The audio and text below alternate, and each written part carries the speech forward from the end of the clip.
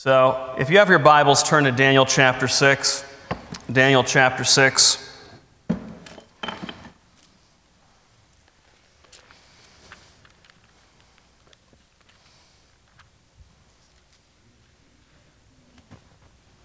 Harry Ironside said, "We would worry less if we praised more.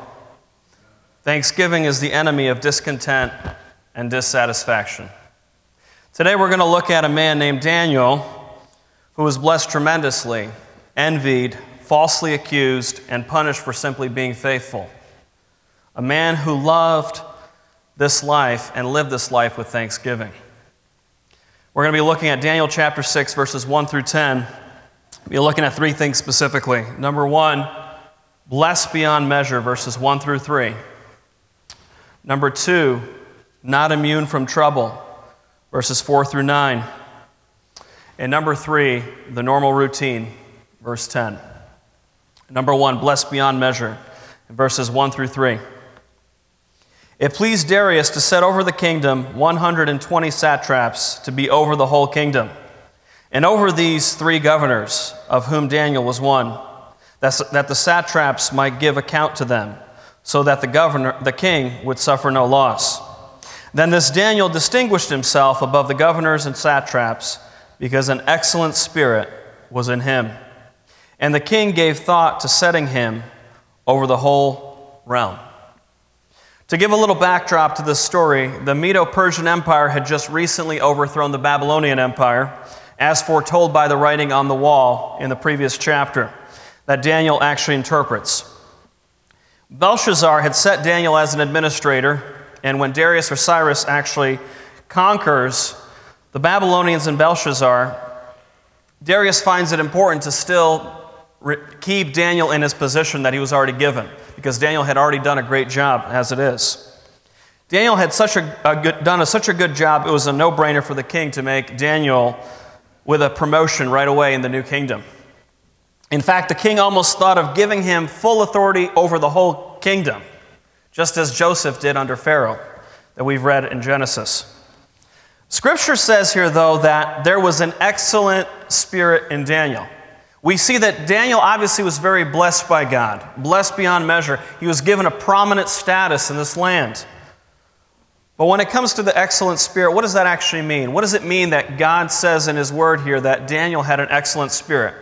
Well, if we look back, we're going to be able to see exactly what that means. First of all, that means doing what's right when asked to go against convictions. Doing what's right even when asked to go against convictions. We see that back in Daniel chapter 1 in verse 8. It says, "But Daniel purposed in his heart that he would not defile himself with the portion of the king's delicacies, nor with the wine which he drank.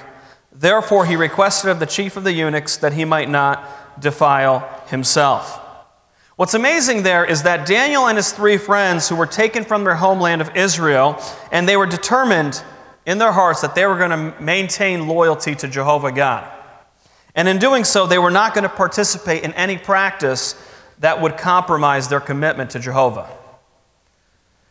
They ended up tremendously blessed for standing up for their convictions. How do we know that? Well, dropping down to verse 19 in chapter 1, look at what happens when the king interviews them. And this is King Nebuchadnezzar. So Daniel actually went through quite a few kings and still kept an amazing position in every kingdom. God blessed him tremendously. It says, "The king interviewed them, and among them all none was found like Daniel, Hananiah, Mishael, and Azariah. Therefore they served before the king. And in all matters of wisdom and understanding about which the king examined them, he found them," look at this, 10 times better than all the magicians and astrologers who were in all his realm. Now it makes you wonder how he gauged that they were 10 times better, but needless to say, they impressed him quite a bit. They maintained their conviction.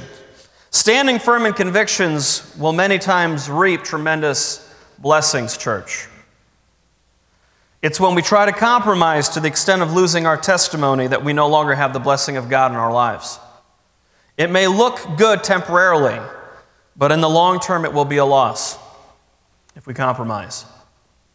It doesn't mean that there may not be threats of death which we see in the book of Daniel. His three friends were threatened with the fire, and as we're reading right here, he's about to be threatened with the lion's den. It does not mean that you will not be under threat of difficult circumstances. But Daniel also had something else that made him of an excellent spirit. The second way that we see that is that he gives proper credit to God. In Daniel chapter 2, verses 19 through 23, this is what it says. Then the secret was revealed to Daniel in a night vision. So Daniel blessed the God of heaven. Daniel answered and said, Blessed be the name of God forever and ever, for wisdom and might are his. And he changes the times and the seasons. He removes kings and raises up kings. It's good for us to remember now. God's behind all of it. He gives wisdom to the wise and knowledge to those who have understanding. He reveals deep and secret things. He knows what is in the darkness, and light dwells with him. I thank you and praise you, O God of my fathers. You have given me wisdom and might. You have now made known to me what we have asked of you, for you have made known to us the king's demand. You see, Daniel knew who to credit when it came to the wisdom he was given. Daniel knew that it was God that gave him everything he had. When Daniel's brought before King Nebuchadnezzar and told to reveal the dream as well as interpret it, it creates a huge dilemma for all the magicians that are around. They don't exactly know what to do. In fact, they ask the king to give them the dream, and then they try to come up with the interpretation. Unfortunately, they had to come up with the dream for the king as well as the interpretation. God blesses Daniel with this knowledge, and instead of getting on his high horse, Daniel gives credit where credit's due. It is all God. God deserves the glory. Listen, church, how often do we find that God blesses us with maybe an incredible ability to make a little extra money, to see growth in our company, our church, our school, and we simply do not give him the proper credit due? Well, you know, I worked really hard. It's all the work that I've put in. But who gave you that ability? Who gave you that expertise? Who gave you that knowledge? You were gifted the way you were because God decided to gift you the way he did. All glory belongs to him. You don't have a right, church member, to look down at others that are not as gifted as you are in certain areas. Don't assume that just because you don't have something that someone else has, that God has not gifted you in ways different from them. God has gifted every single person with different gifts. And his blessing will look differently on each of our lives. The third way that we know that Daniel had an excellent spirit, and this is one that's missed by a lot of people in the church, he was keeping good company. Keeping good company. Daniel 3, verse 12. There are certain Jews, and this is really in reference to the three friends that he had. They're about to be thrown into the fiery furnace. There are certain Jews whom you have set over the affairs of the province of Babylon. Shadrach, Meshach, and Abednego. These men, O king, have not paid due regard to you. They do not serve your gods or worship the gold image which you have set up. This is in reference to Daniel's three friends that refused to go against the proposal of bowing before the statue of Nebuchadnezzar. Daniel had solid friends who wouldn't compromise their beliefs. They didn't compromise their faith to worship other gods. And unfortunately, many Christians find others that compromise their faith. And they wonder why they end up in the same pit that their friends do. When the decree came to bow to the statue of Nebuchadnezzar, they refused and were thrown into the fiery furnace. Now, we do know that Daniel was around during that time, but we're not sure exactly why he wasn't involved in this. He may have been protected, having dealt with a different part of the region. But we can safely assume he would have stood with them, as that was his conviction as well, because we'll see that clearly in the text that we're dealing with this morning. What's incredible is that they're given multiple positions in the kingdom, and they still remain faithful to their God. You see, one of the unfortunate things is a lot of people assume that with great responsibility, or if somebody's got some prominence in this world, then that means they must have done it deceitfully. And I ask, have you actually read Scripture and seen the many that God has blessed that were faithful to Him, even in those positions? Don't automatically assume because God has blessed somebody with a high, prominent role in their company or in the government or something like that, that they've automatically done it deceptively. They very well could be faithful in what God's called them to, and God's blessed them. We do know, ultimately here, that Daniel's friends made a big difference in his life as well. What's incredible is that they remained faithful no matter who was in charge. In fact, they went through multiple kings and still remained faithful to God. They went from Nebuchadnezzar to Belshazzar to Darius, or Cyrus, if you will. It didn't matter who was in charge. It shouldn't matter who's the president, church, how we worship God. It doesn't matter that our candidate won or lost, we should still be faithful to God. That doesn't change any of that, and it shouldn't change any of that. We all need faithful Christians as friends who will help us stay faithful in our convictions, with our walk with God, and even with our love for others. See, the truth is, church, all of us have blind spots. All of us do. And if we're not aware of those blind spots and we don't care to find people that will help us in those areas, we will fall into pits and danger and ultimately compromise our faith. The reason so many Christians fall is because they have no support. And usually the people that have no support aren't looking for support. They withdraw from a church. They do their own thing on Sunday mornings. They think that everything else matters more than being in the body of Christ. And then when they fall on their own, they're wondering why nobody is around. Well, church, the safest place is to be in the hand of God and with the people of God. The further we walk away from the congregation, if you will, of God, the more danger we're in. That's for any of us. It doesn't matter your status and how long you've been a Christian. You can throw the stats out there. It doesn't matter how long. As soon as you and I decide fellowship is no longer important, we will go astray. It's a matter of time. Daniel here is blessed beyond measure. He's given a high status in the kingdom, but as is often with all of us, it does not make him immune to trouble. Number 2, not immune from trouble. Verses 4 through 9, back in chapter 6. So the governors and satraps sought to find some charge against Daniel concerning the kingdom, but they could find no charge or fault because he was faithful.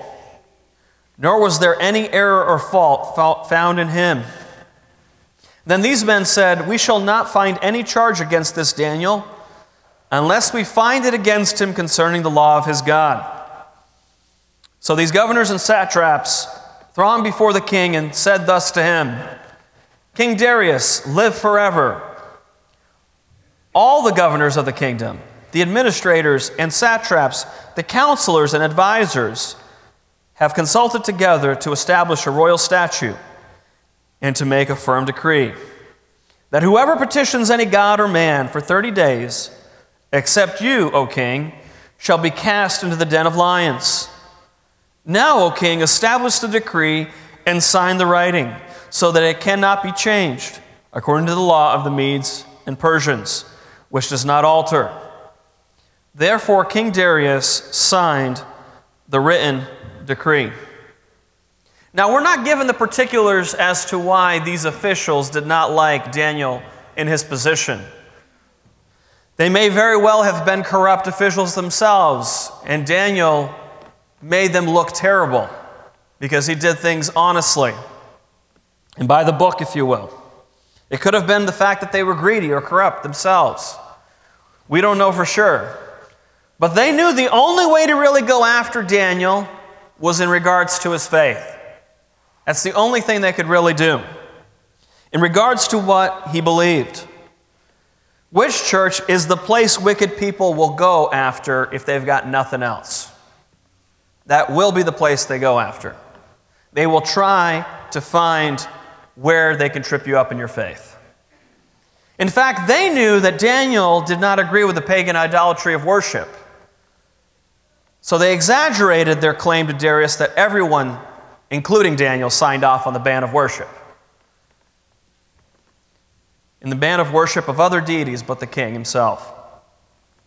What's interesting is in Persia, the king was not required to be noted as a god as he was in other nations, but more of a ruler demanding respect, which played a role here in this situation for Darius, who was thinking that they were trying to just show this ultimate respect for him. And what's amazing is that they write this edict for only 30 days. They didn't need it to be very long. They only needed 30 days. And they figured we can convict Daniel on this easily. We have 30 days to do it. It won't take much. This wasn't a permanent law, but a temporary one needed just to give them enough time to get Daniel. What's amazing is Babylonians cast many into the fire who were guilty, whereas the Persians' default was throwing them to the lion's den. What we read in the text, too, is that Daniel was actually a favorite of the king. The king really appreciated Daniel's work. What's amazing is that they were trying to figure out a way to make sure they took away the power that Daniel had.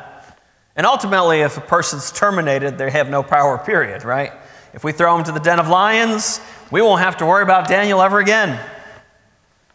Unless, of course, he's resurrected. That's another miracle that the Lord could perform. The king had every right to trust Daniel because Daniel proved himself to be an honorable man, better than the rest. You know, it's amazing how often accusations are made at those that are faithful because others don't like how God has blessed them. There is always an attempt to find the chink in the armor of others, is there not? We see someone that's tremendously blessed by God. They may have that, what we consider the perfect family, the beautiful home, the nice car, whatever it is that we consider a blessing. And we think, they didn't really get that properly, did they? They must have taken a shortcut. There's no way they could have honestly worked hard enough to get to that. If your goal is to take someone else down because of God's blessing, be careful. Because it may come back to hurt you and your family much worse. We need to be careful that we aren't actively trying to dim the light of others who are faithfully walking with God simply because we've decided to compromise. There are a lot of Christians like that in America right now. They belittle faithful Christians because they themselves have compromised. They belittle churches that are faithful to the Word of God because they're not relevant.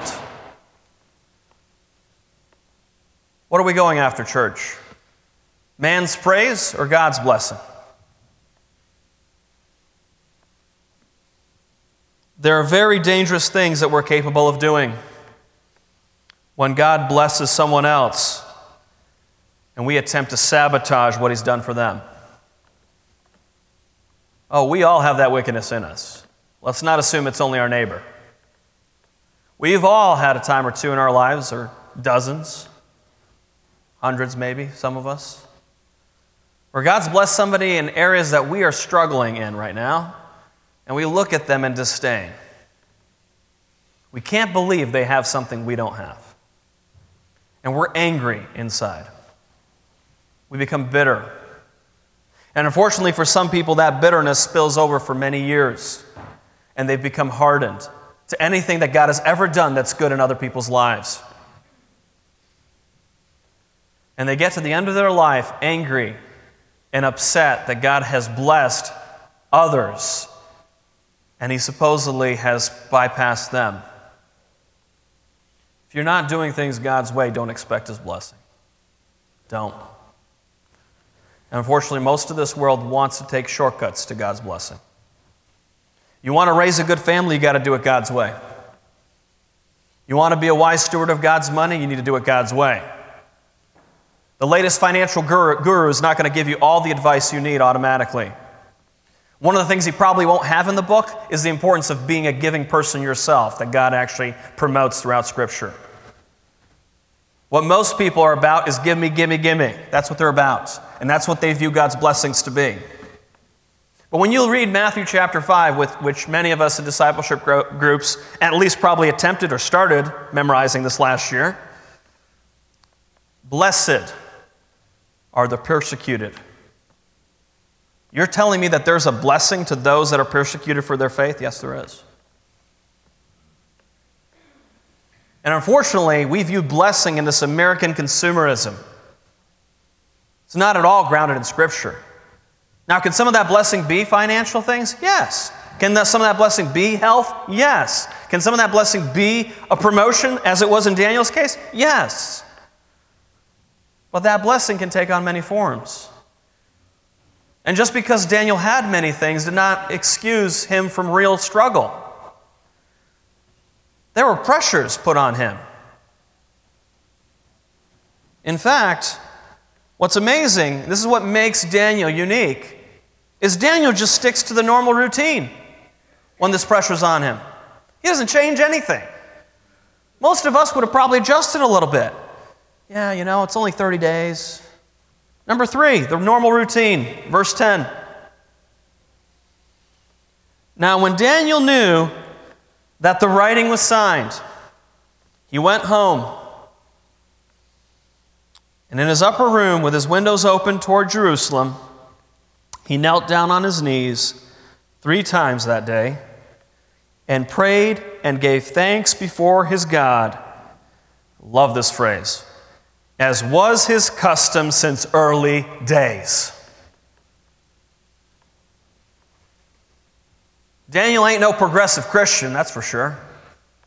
Changing his ways to fit the culture of the day. Well, they're telling us that the Bible can't be trusted in this area. We got to change some things. Daniel realized that he has just been set up. And what does he do? What he's always done. Oh yeah, Daniel hides away and prays privately so nobody can see him, right? Is that what happens here? No. He opens the windows as he always does and prays as he always has. He doesn't change a thing. He opens his windows and kneels down and prays 3 times as he always has.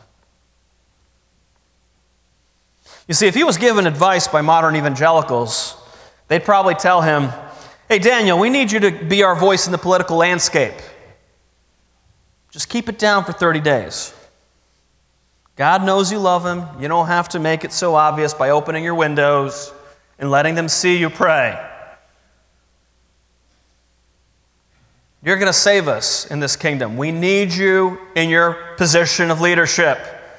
So this little compromise isn't going to hurt all that much. You see, Daniel had a routine when it came to his prayer life. Number 1, he had a certain location, upper room. He had a certain spot that he'd go pray. He also had a certain posture, on his knees.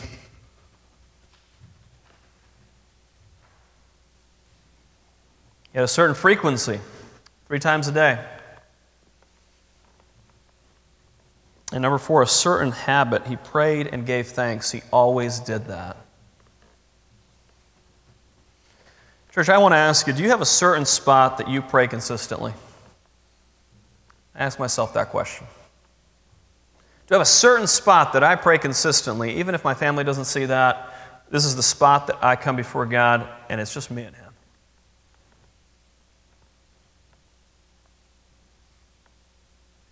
You see, we want to be blessed so much like Daniel, but we don't want to be consistent like he is.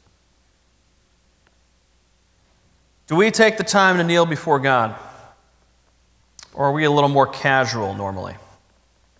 Whatever works for me. Church, I really do want us to think through this a little bit. There's a reverence that the Catholic Church has that Baptists many times don't. They kneel in reverence. I say this with all due respect. You can pray in different positions. I'm not saying that praying on your knees is the only thing that matters. But if you're going to bow before a king, you're going to be kneeling. And I think we need to think through our prayer life. It breaks my heart how casual I've become in my own American Christianity when it comes to prayer. I don't go looking at everybody else and claiming that they're casual because I know how casual I've become. And when I read texts like this, I get convicted all over again that Daniel knows who he's praying to, and there's a reverence there. And it's missing in many churches today. Church, do we faithfully pray every day, as Daniel does here? Every day, faithfully pray. Now, nowhere in Scripture does God say you need to do 3 times a day, as Daniel does here. But do you faithfully pray every single day? That's my question.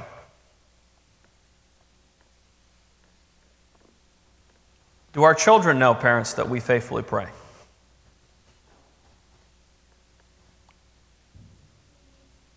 Here's another question. Is the prayer with thanksgiving habitual? Let me word it this way. Does God hear more of our grumbling and complaining and requests? Or does he hear praise from us? You see, we can have a great position or influence others, but that does not make us immune from trials, as we see here with Daniel. We can be an example to others in the world and be envied for what God has blessed us with. We can even have charges specifically levied against our faith because that's the only thing the world can come after. Church, we always have the choice to compromise when our beliefs have been challenged or targeted. But are we going to do what we always done and be faithful? Or are we going to change based on the circumstances? We can still come before God and still thank him because he is still so good to us. Listen to what John MacArthur says. Being unthankful is the very essence of the unregenerate heart. The Apostle Paul identified unbelievers as ungrateful.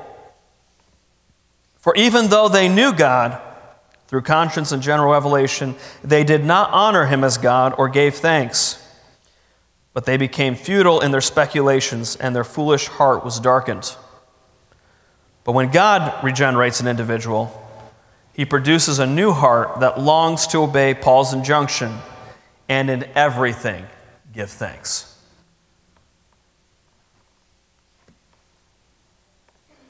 Listen, we need to stop complaining about our jobs, no matter how much we don't like some of the work we have to do. Or whether the pay is terrible, but be grateful that God's given us a means to provide. And we're not starving in a third world country right now. Fat, unhappy Americans. That's what we are. We need to stop complaining about the time we don't get to do certain things that we would like. And appreciate the time that we have with others when we've been given the chance. And make the most with a heart of gratitude. Most people that say they don't have enough time spend their time on things that don't matter. They have enough time. They just waste a lot of it. And then they end up saying, I don't have it. If you took away the TV shows that people spend their time on, they'd have time for other things that matter more. If you took away young teenagers' video games, they'd have time to develop in some other areas. If you took Facebook away for a week, you'd have time for what matters. It's not a matter of not having enough time. It's where you're spending it. We need to stop complaining how messed up our family is. The truth is, all our families are messy. I haven't found a perfect one. In fact, you read the Bible, there isn't a perfect family in existence. From Genesis to Revelation, read it all the way through. You'll see messed up family after messed up family. You could still be grateful for them. With all our flaws, God is still good to us. Read Abraham and his family situation. Read Isaac and his family situation. It just didn't stop. None of them had a family that was perfect, that they were developing. Even take David, everybody's favorite man after God's own heart. Read about his family life. It's all of grace, church. All of grace. Stop pretending that you're going to raise families by yourself much better than someone else. You need to depend on him way more than you realize. We need to stop complaining about our church and what it lacks in. Be grateful for those that have been a blessing to you. It touches my heart every time that I see people that are appreciating what others have done for them in this church. It makes me behind the scenes go, they're getting it, God. They're getting it.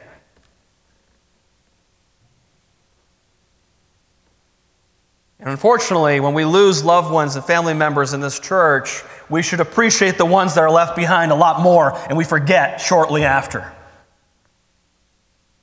Just because God decides to spare certain people does not mean that we should now forget a few weeks later of what it matters in life and the people that God's put around us. You see, some in this church don't have their loved one today. And it should motivate us all the more to be that help and encouragement to one another while they're still here. Let's not forget the saints that have gone before in our church. Let's remember brothers like Sean and Rick that we've lost just in the last couple of years. Let's thank God for them. And remember that while we're still living, we have a chance to still be the saints that God's called us to be. Church, stop complaining about how dark the world is. Be grateful that God called you to his marvelous light. The world is so wicked, it's so terrible, and you have Christ, the hope of glory. What are you worried about? You've been called to share his amazing grace. Darkness should have no power over us, church. We have been given the light. So in conclusion, church, are you giving thanks consistently? Are you giving thanks consistently? Are you the type that always sees the glass half empty? Whenever someone will ask you about something that's going on in your life, yeah, it was good, but every sense of poison coming out of our mouth. Every time there's a blessing, you find the lack. Are you one of those? Do you stop being grateful when the circumstances change? It blows my mind how easily grateful we are when we get what we want. And as soon as the circumstance change, for some reason, God is no longer good.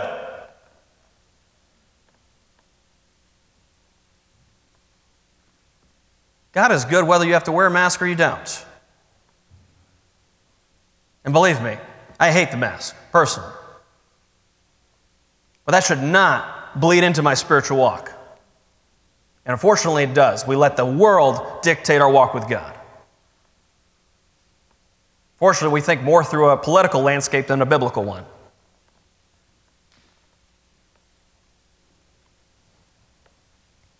You see, what we didn't cover in this story of Daniel is that he ends up being thrown into the lion's den.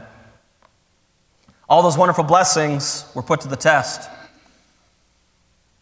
What is incredible is that God spares his life, and the very people that plotted against him get thrown in with their families. So it affected not just them, but their families as well.